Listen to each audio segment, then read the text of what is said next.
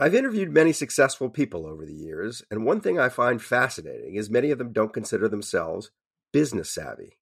Take the owners of Tight Knit Brewing. They turned to Chase for Business for everything from banking and payment acceptance to credit cards, and do all of it in one place with the Chase mobile app. And that's helped these brew-loving friends turn a passion into a business. Learn more at chaseforbusiness.com. Make more of what's yours. Chase mobile app is available for select mobile devices. Message and data rates may apply. J.P. Morgan Chase Bank, N.A., member FDIC. The most innovative companies are going further with T-Mobile for Business. The PGA of America is helping lower scores and elevate fan experiences with AI coaching tools and 5G connected cameras. AAA is getting more drivers back on the road fast with location telematics. And the Las Vegas Grand Prix is powering race day operations with 5G connectivity, giving fans an experience at the speed they deserve. This is accelerating innovation with T-Mobile for Business. Take your business further at T-Mobile.com/now. When you buy Kroger brand products, you feel like you're winning. That's because they offer proven quality at lower than low prices. In fact, we guarantee that you and your family will love how Kroger brand products taste, or you get your money back. So next time you're shopping for the family, look for delicious Kroger brand products, because they'll make you all feel like you're winning. Shop now, in-store, or online. Kroger, fresh for everyone.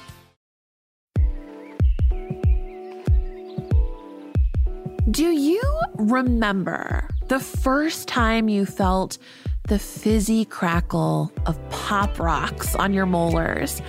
The triumph of getting a full-size Snickers bar in your trick-or-treat bag?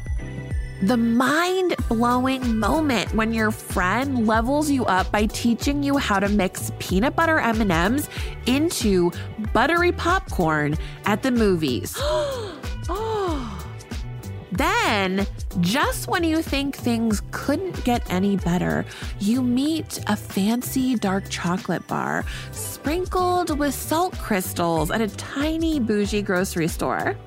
And there it is again, pure, unadulterated joy. We begin this season with something epic, tantalizing, and almost mythological. Candy. Unfortunately, candy isn't all sweet, and later in the episode, we're going to get into the history of candy. And I have to warn you, it's a little dark. But for now, let's keep the candy positivity going. Let me introduce you to Deshaun Harrison. So yes, I am Deshaun Harrison. I am Black, fat, queer, trans, poor, disabled. I'm based out of Atlanta, Georgia.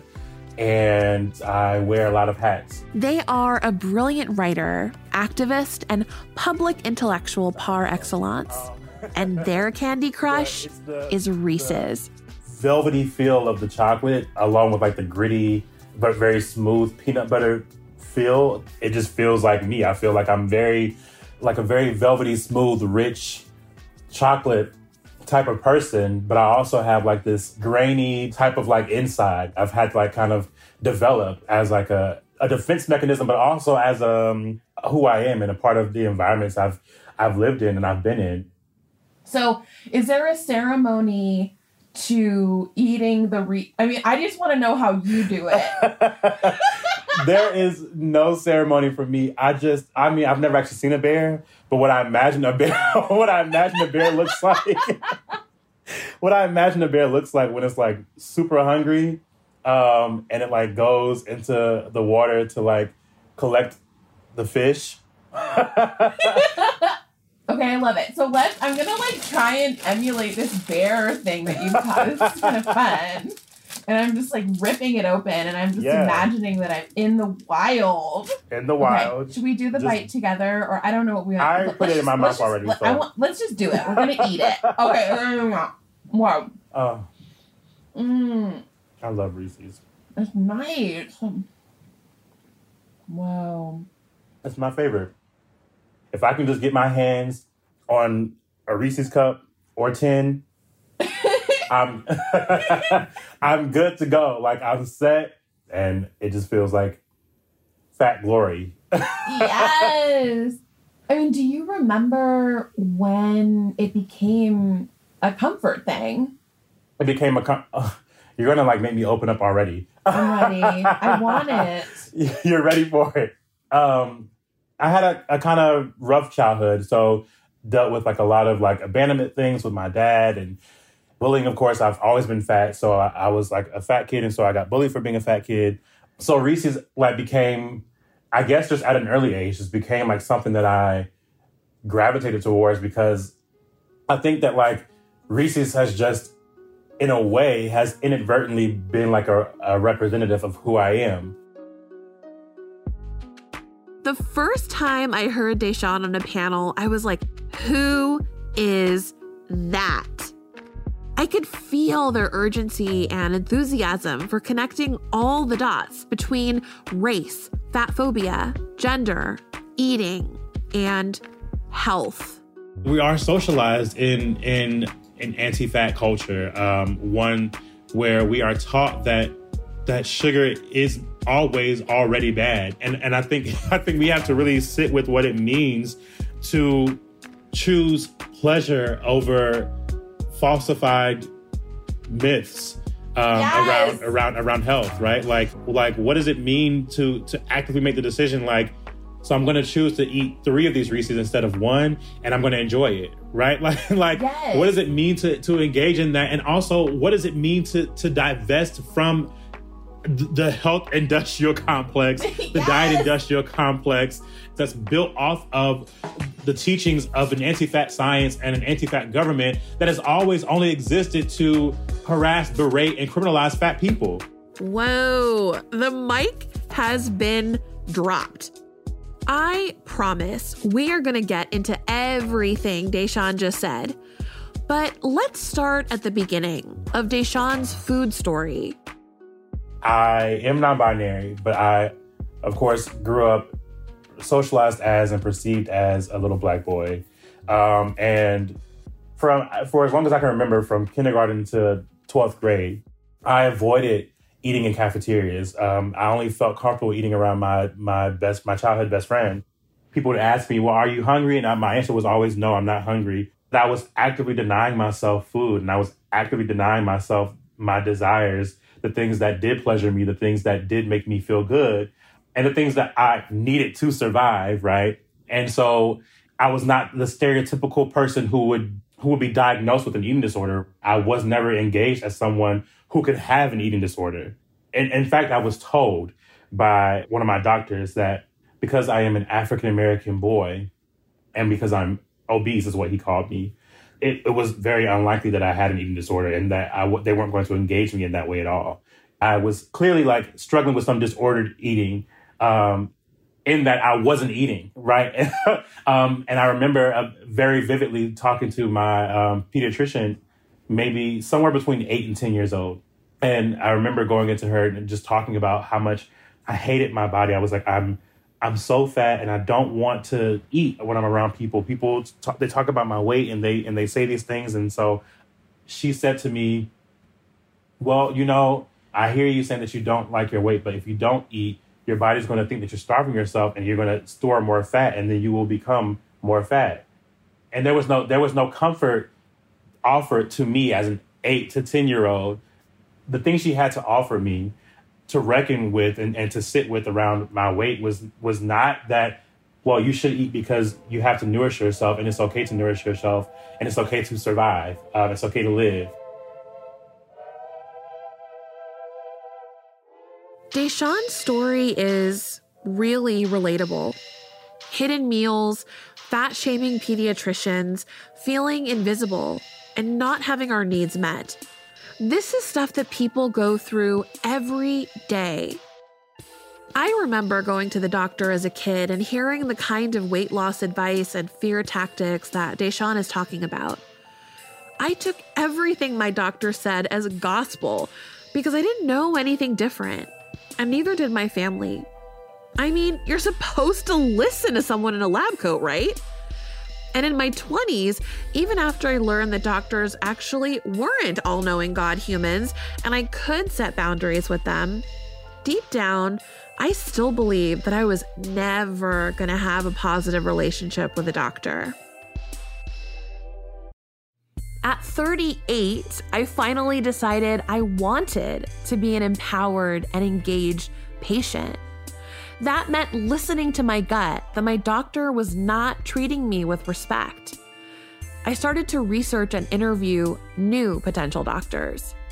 I was really clear about what I do and don't want. Rule number 1, no more weigh-ins unless they are necessary for surgery or correct dosing. Rule number 2, no weight loss advice. Rule number 3, don't treat my weight as an illness. I'm a proud fat person. And rule number 4, I live in a racist, fatphobic, and sexist culture as a fat woman of color, which means I have chronically high levels of stress that negatively impact my heart health and immune system. I told him, please make sure that whatever advice you give me takes into account the fact that I can only do so much to counteract the stress of injustice. But I'm an adult, not a 10-year-old kid, like Deshawn was when they were getting blamed instead of care. Their doctor failed them when they were at their most vulnerable. That's a common scenario for many fat people and many Black people. So Deshawn created a support system they could trust. They built a community that could give them the tailor-made love they wanted. It was college for me that introduced me to people, to ideas, to thoughts that I'd never had before, around gender, around sexuality, around fatness, around Blackness, around all of my identities that allowed for me to stand a lot more firm in who I am. And became more confident in myself because I became more confident in the people around me who loved me truly unconditionally, who loved me for exactly who I am, and who were committed to learning about what it meant to loving me as a fat person. So many people don't know what it really necessarily means to love a fat person, right? Because we grow up learning to hate them. And so finding community with people who all were committed to learning how to love me in my fatness and learning how to offer me a fat love, right, with the fat politic. Yes. I mean, so what does it mean to give you, Deshawn, fat love? Yes, I love that. I love that. And I honestly just came up with fat love on the spot. So I'm just embracing it. TM, fat love, TM. TM, exactly. But fat love, it literally means being committed to seeing me in my fullness and my full self and not asking me to shrink myself, right? So I know my body takes up more room and you should allow it to. I love that one of my closest friends, who is also fat, Hunter Shackelford, before we ever even go out to a place to eat, we're looking online to see what the seating looks like. And that to me is a fat love because it says that you want me to enjoy eating so much that you're making sure that I can sit in the seats enough to be comfortable with the food that I'm eating. That's a commitment to pleasure. That's a commitment to desire. It's a commitment to seeing me being pleasured and being desired in a way that matters most to me, right? And so like those type of small things is what it means to provide someone with fat love. It means, and not just on a level of like, well, yeah, I think you're fuckable, but like on a level of, I think you and your fatness are so beautiful and are so deserving of desire that I want to love you, be it platonic, romantic, or otherwise, right? I want to commit myself to showing you the type of love that you need and the care that you need to make sure that how I'm showing up for you in the world is exactly how you need to feel affirmed in your body and your being. Yes. I want to get into, you talked about desire, you talked about pleasure. What is your relationship to pleasure? What's your history with pleasure and desire? I know that's a big question, but do you have thoughts? Woo. Okay. How much time do I have? No. I think it definitely is a big question. I have had such a horrible relationship to desire and desirability politics and all the things. My friends will always talk about, you know, how many ex-partners they have and sex partners they have and all the things. I'm like, well, I don't have this experience. I've had a lot of sex with a lot of people, and most of those instances have been one-night stands, and they've always been private, and I've never had conversations with a lot of these people beyond that moment. I oftentimes talk about how these days I'm very explicit with people about what it is that I want, because otherwise people, thin or fat, will literally coerce you into a friendship that you never asked for. I don't want more friends. I don't desire more friends. And I've always been made a friend, right? And they'll do that because they feel like, well, it's not coercive to make this fat person nurturing to you. And it's not coercive to make this fat person the mammy for you. And it's not coercive to make this person the fat Albert in your life, because that's what your role is in life, right? That is to say that my relationship to desire has not been a great one. Since I've been a kid, it's a thing where people have oftentimes, again, you know, made me feel silly or foolish for desiring love and sex and romance in the same ways that they've made me feel foolish and silly for desiring food, right? Yes. I mean, there's so many things you said that were, I mean, illuminating, resonating. But like the other thing that I really wanted to ask you was, this actually goes back to the beginning with your snack choice of Reese's peanut butter cups. So delicious. And, you know, when I was thinking about this snack, I was thinking about how candy, sweet things, right? Like they are a symbol of how extraordinary the body's capacity for pleasure and fun really is. And I'm curious, very large question. Why is this embodied form of pleasure, like, you know, enjoying candy, so terrifying to our culture? I think it's terrifying because we are socialized in a diet culture. We're socialized in an anti-fat culture, one where we are taught that sugar is always already bad. We're talking about it as something that we shouldn't have, that we shouldn't engage, because it's quote unquote bad for you. And I think we have to really sit with what it means to choose pleasure over falsified myths around health, right? Like what does it mean to actively make the decision like, okay, I actually don't give a fuck about whether or not this does or does not like do a bad thing to my quote unquote health, because I already don't believe in the idea of health itself. So I'm going to choose to eat 3 of these Reese's instead of 1, and I'm going to enjoy it. Right? Like what does it mean to engage in that? And also, what does it mean to divest from the health industrial complex, the diet industrial complex as a whole, the medical industrial complex that's built off of the teachings of an anti-fat science and an anti-fat government that has always only existed to harass, berate, and criminalize fat people.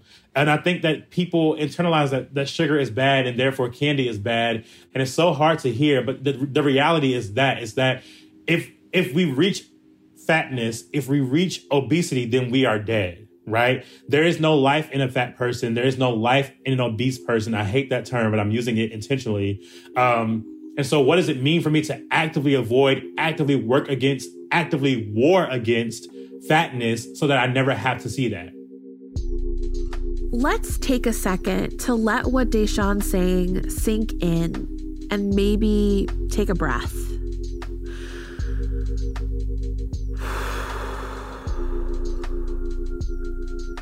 Deshawn's words are reminding me of something troubling I've noticed in movies and even on the news.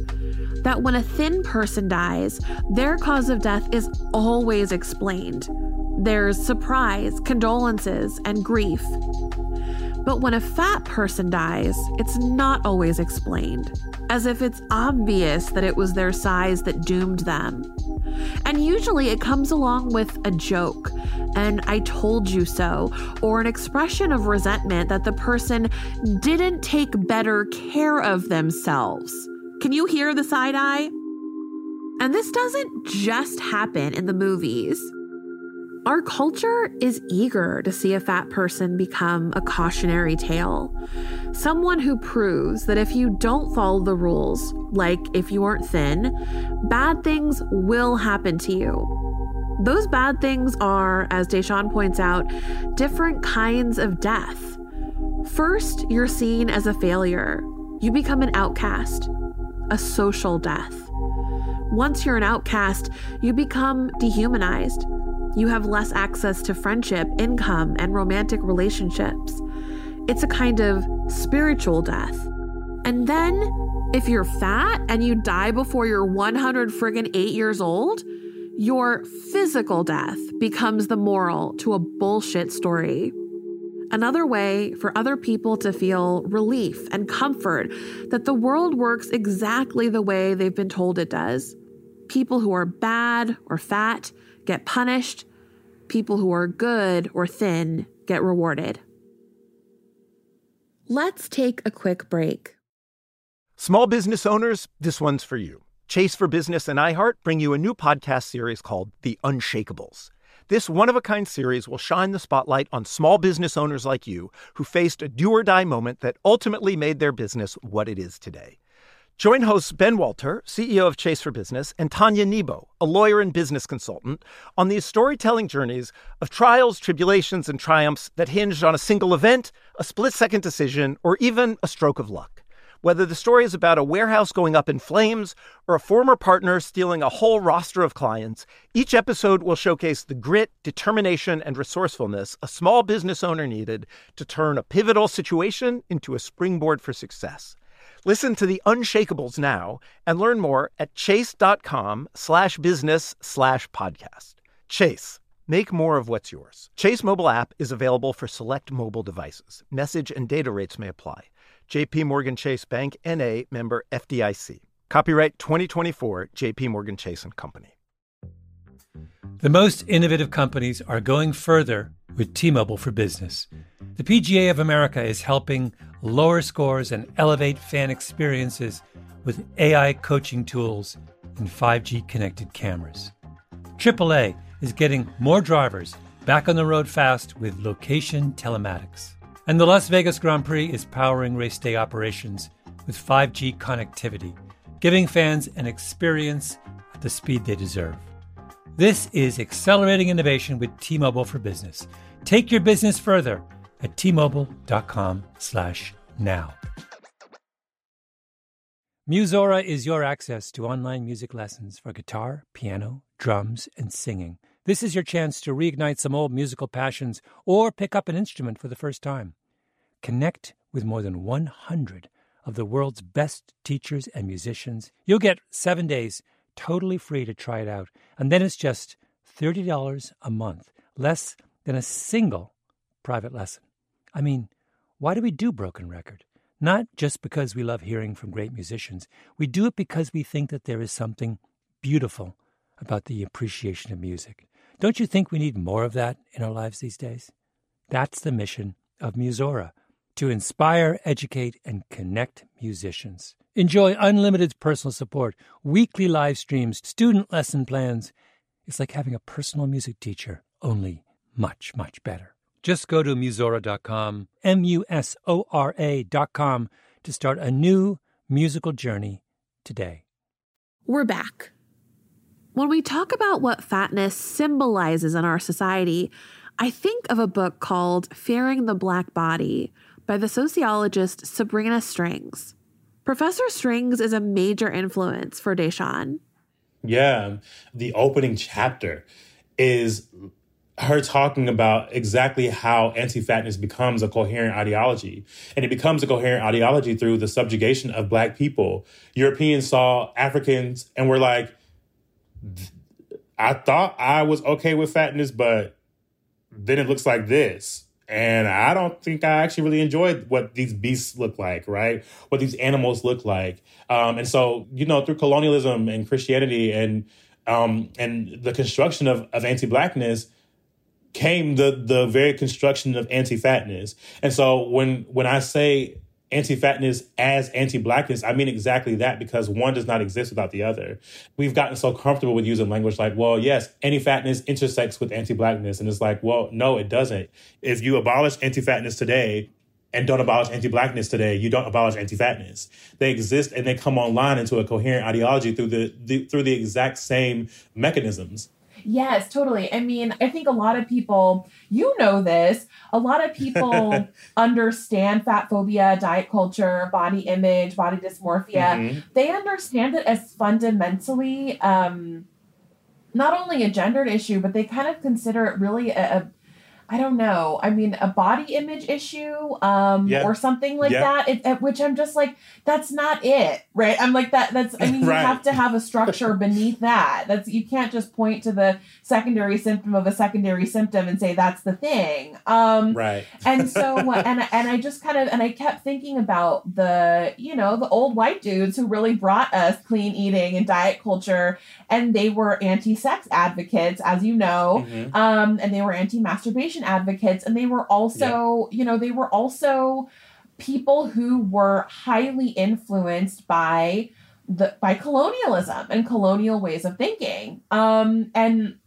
this idea that you construct an other and you dump every part of your shadow self into that other, and then you hate that other.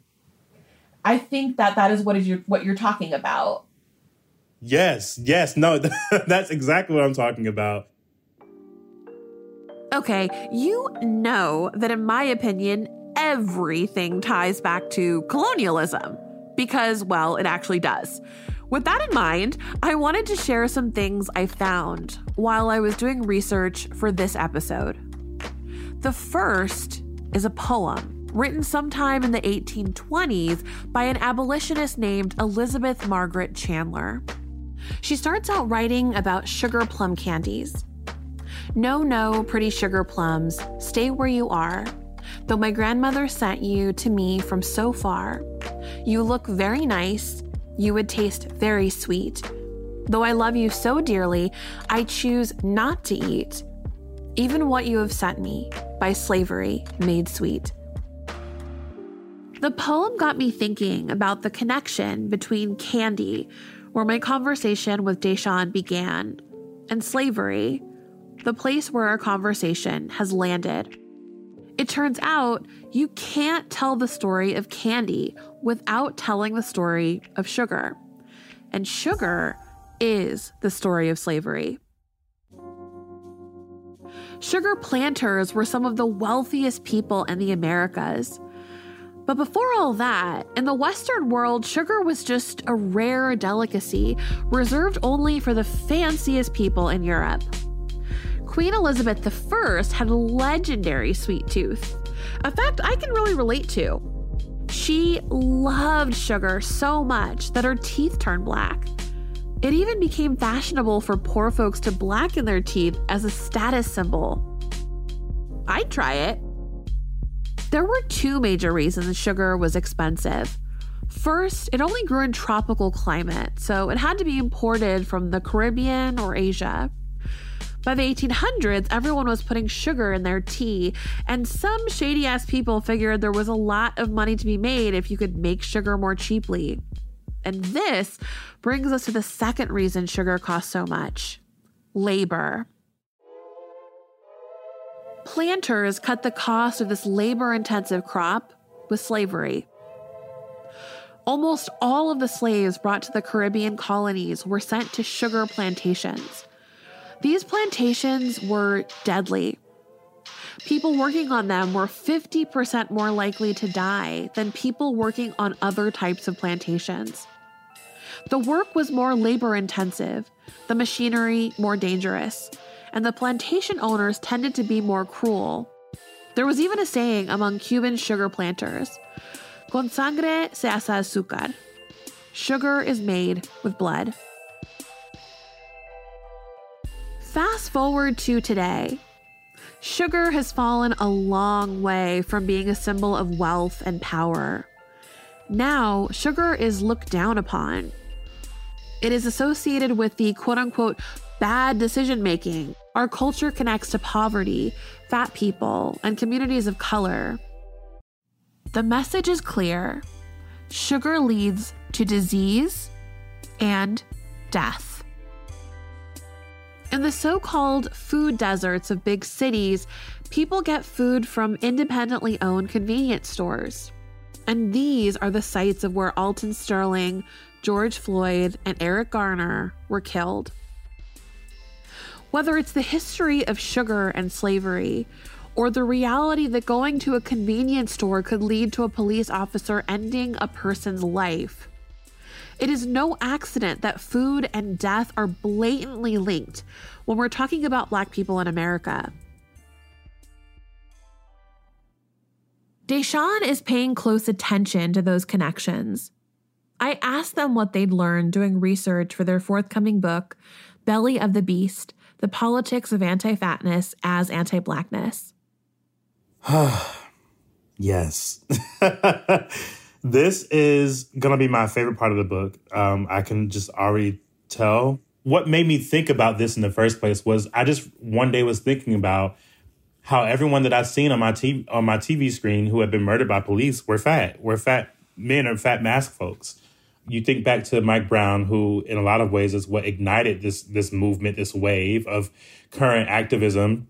And then you start naming more people, and it's Walter Scott and Alton Sterling and Samuel DuBose and George Floyd, who is not fat but is large, and Tony McDade, who is not a cis man but who is a trans man and who is fat, right? And so you start thinking about all these names, all these Black folks, and you start reading headlines where you see Washington Post call Mike Brown beast, and you see Fox News call Eric Garner obese, right?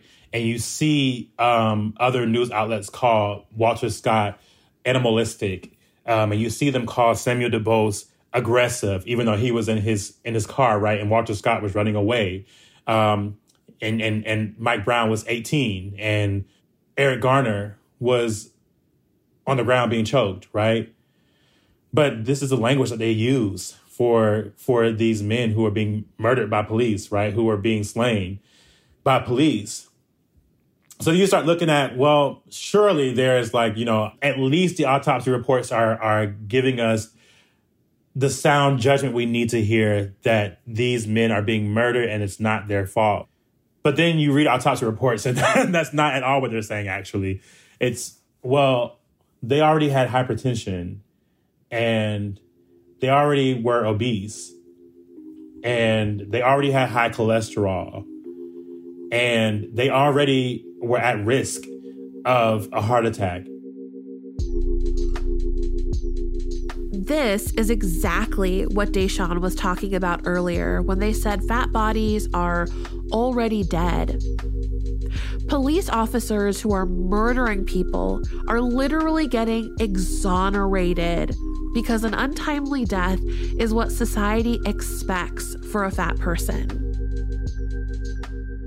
Fat Black masked folks, especially those who are dark-skinned and or poor, are engaged as always already animalistic, as beasts, as things that must be put down, right? As animals that have to be euthanized because our bodies are inherently aggressive. Our bodies are inherently murderous. Our bodies are inherently weapons. And it's especially true for the men and the masked folks who we often see on our screens for being murdered because of the continued idea that if you are fat and Black and masked, you are inherently violent and you are inherently aggressive and you are inherently murderous, and therefore you must be euthanized because you are a rabid dog who cannot be contained, who cannot be trained, who cannot be put in his place.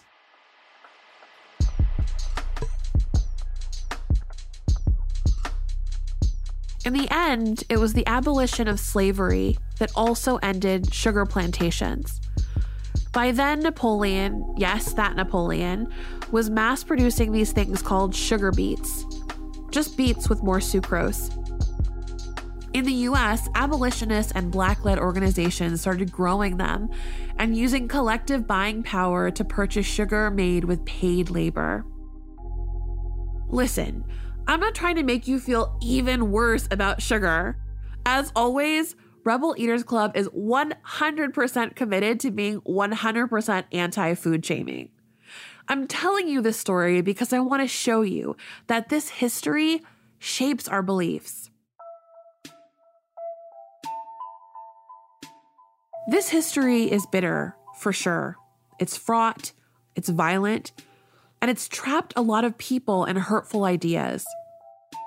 But we work through this history every single day. Not by choice, but because we've had to. We find joy. We find redemption.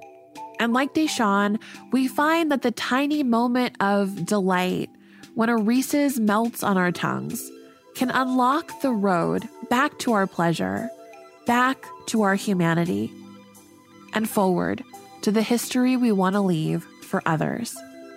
This is the world Deshawn wants to see.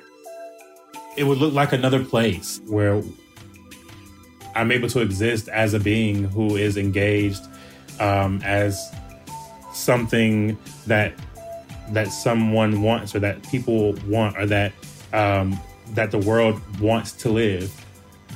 I would live, I think, off in a cabin somewhere with a partner who loves me well and who I love well. And I write for fun and I read for fun. I don't read a lot of nonfiction. I read fiction, and not fiction that makes me think, but fiction that just makes me enjoy. Where I'm not trying to escape the world by building different realities, because the new reality is already here. Where I am, excited about all the food that I'm going to eat and all that I'm going to take part in, that's going to pleasure me and that's going to be enjoyable for me, without any guilt or shame, because I don't know guilt or shame.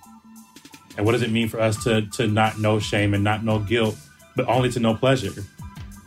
Harmless pleasure, right? I think that is what my ultimate desire is, if I had to use that language for it. This was amazing, and I can't wait for your book to come out. I'm so glad that we get to be on the planet at the same time. Oh, wow. Oh, that means so much to me. Thank you. I'm a Cancer, so I am so emotional. Yes! So thank you so much. That means a lot. Thank you.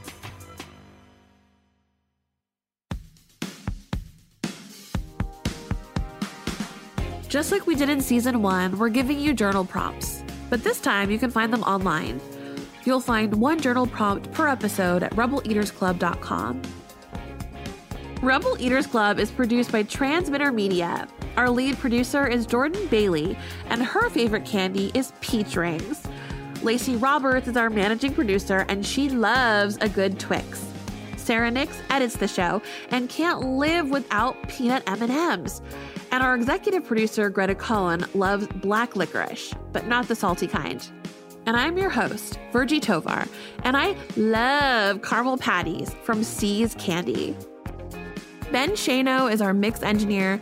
Special kudos to James T. Green and Jessica Glazer for the production assist, and to Taka Yasuzawa, who wrote some of the music we use in the show.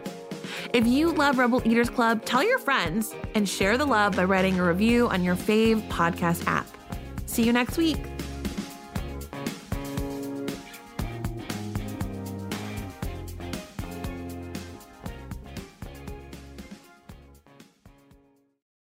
The tradition of breaking tradition continues with the return of the Unconventional Awards from T-Mobile for Business at Mobile World Congress.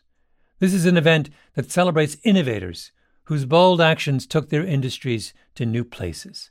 If that sounds like you and you're a T-Mobile for Business customer, enter today. If you win, you'll be publicly honored amongst some of the most influential leaders in industry. And me, I'll be there too. Enter now at T-Mobile.com/unconventional awards. See you there. With the new Dexcom G7, you can achieve better diabetes results without painful finger sticks. It sends your glucose numbers to your compatible phone or watch so you can always see where you are and where you're heading. See how food and exercise affects your glucose, making it easier to spend more time in range and lower your A1C. Take more control of your diabetes with the #1 recommended CGM brand. It's easy to get started today at Dexcom.com. That's Dexcom.com. Dexcom data on file 2023. If your glucose alerts and readings from the G7 do not match symptoms or expectations, use a blood glucose meter to make diabetes treatment decisions. For a list of compatible devices, visit Dexcom.com/compatibility. Musora is your access to online music lessons for guitar, piano, drums, and singing. You know, I love music, but I haven't picked up an instrument in years. You know why? I tell myself, I don't have time. Where am I going to find a teacher? Well, there's an answer. Musora. Musora is the place where you can learn essential skills and techniques with more than 100 of the world's best teachers and musicians and thousands of famous songs. You get 7 days totally free to try it out, and then it's just $30 per month, less than a single private lesson. Just go to Musora.com, Musora.com, to start a new musical journey today.